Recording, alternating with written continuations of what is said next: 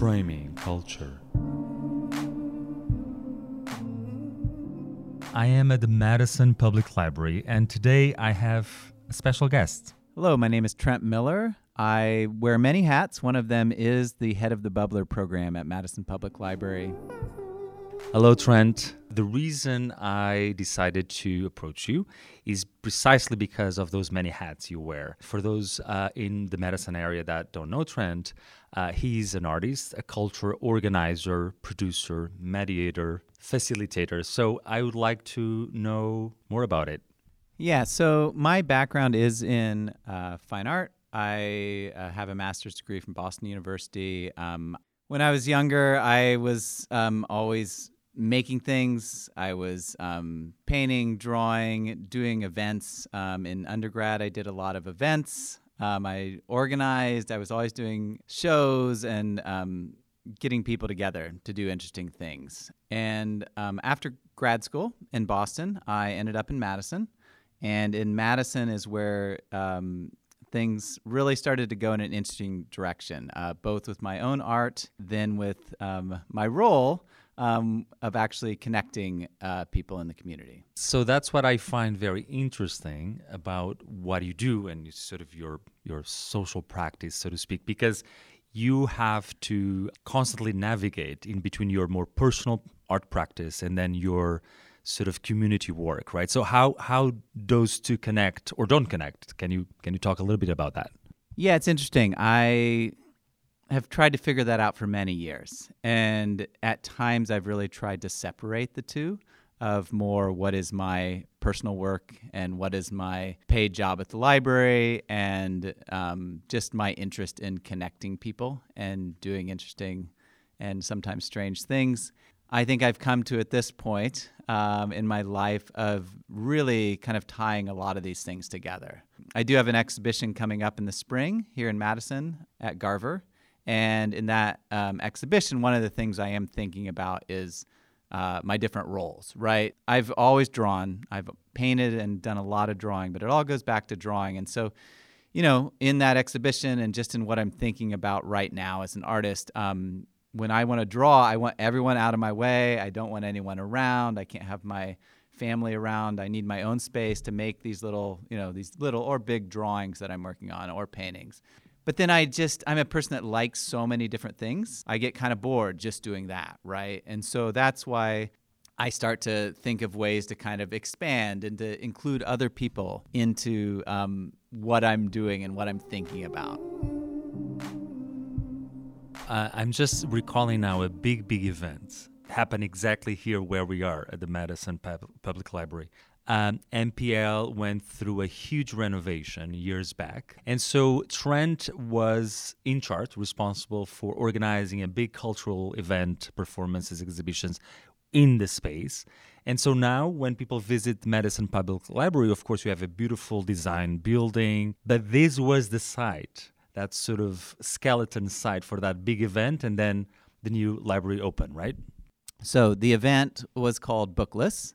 And what happened, at that point I was teaching part-time at the university and I was working part-time here. And I somehow convinced the administration at the time at the library to let me do an art event. You know, it started small. I put out a call for some different artists and we were just going to do an art show. Well, it soon spiraled, as many things do when I start to get going on something, a big project. You know, how big can we do this? What could this be? And so we ended up having over 100 artists as part of this event. It was a one-day event. We had rock bands, we had DJs, we had drinks and food here. We had a lot of interactive projects. And we ended up raising around $30,000 for the library.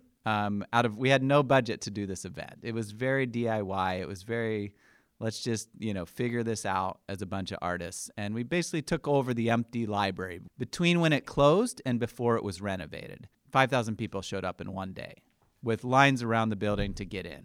Oh, wow. That is quite impressive. And I know that years later, you did maybe a little bit more organized, formal in terms of structure event at the municipal building. When we reopened the Central Library, we did an event called Stacked. And at each of these, we had, over 100 artists involved. And so we built this real network of artists, to do these big pop-up events, which I love to do. About 6 years ago at this point, when we did the municipal event, the municipal building was closing down and renovating, similar to the Central Library. And so I got an email or a phone call from someone in the city that said, hey, remember that big event? It was great. We'd love to do something here at the municipal building. Again, using the materials in the space, working with a bunch of artists. And so we had a huge event that came out of that. And I think one of the biggest things that has happened because of these are, one, we have this huge network now of artists with the Bubbler program that I help oversee. But then I've also seen all these little trickles and ripples of other artists who've met each other through these events who now are doing other projects in the community.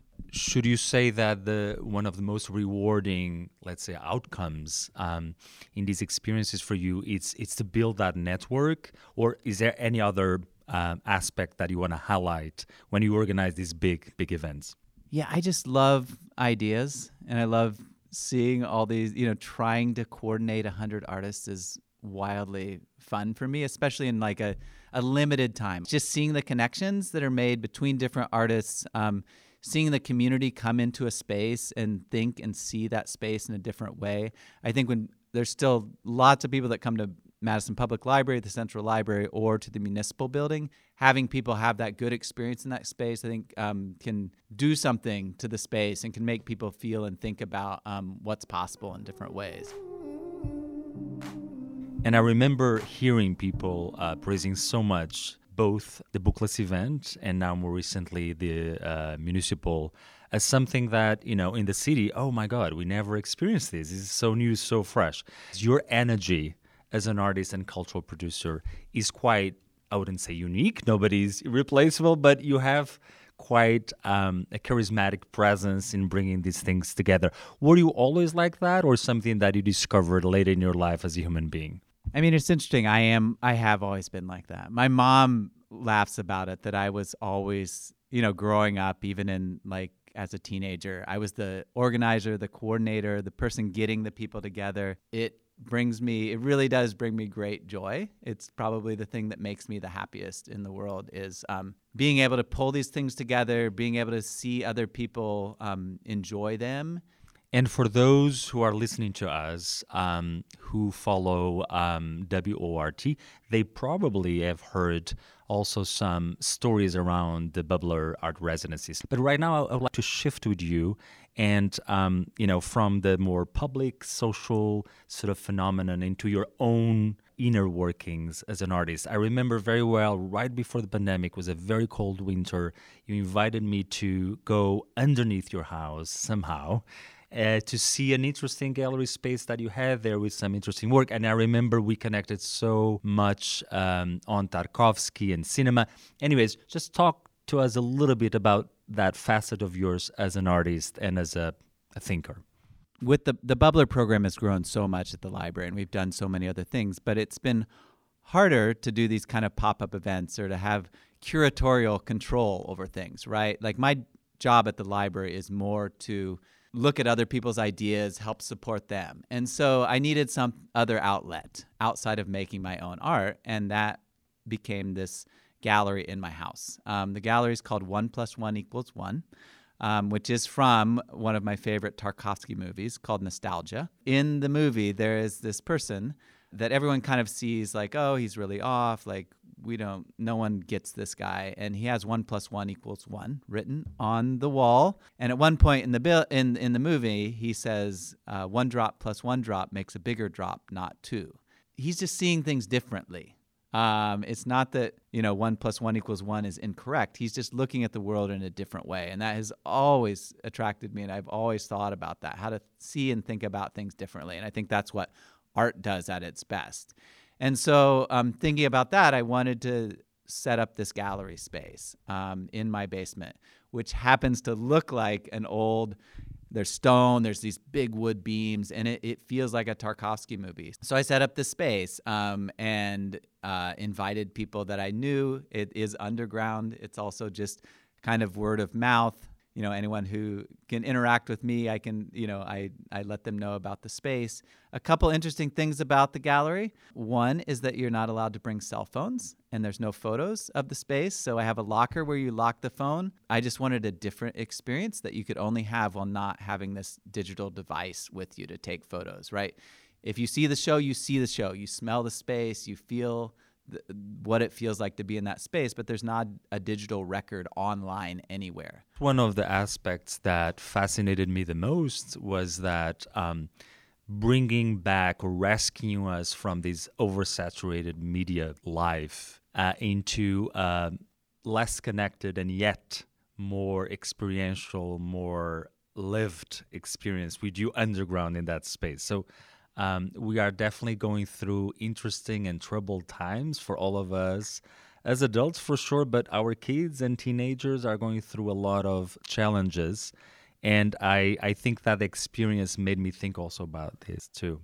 And this is it for today. Thank you so much, Trent, for sharing your thoughts and feelings on your social and also personal role in the arts and in culture in general. And thank you. Thanks so much for having me. It's great to be on, and I'm excited to hear this new adventure with this on WORT.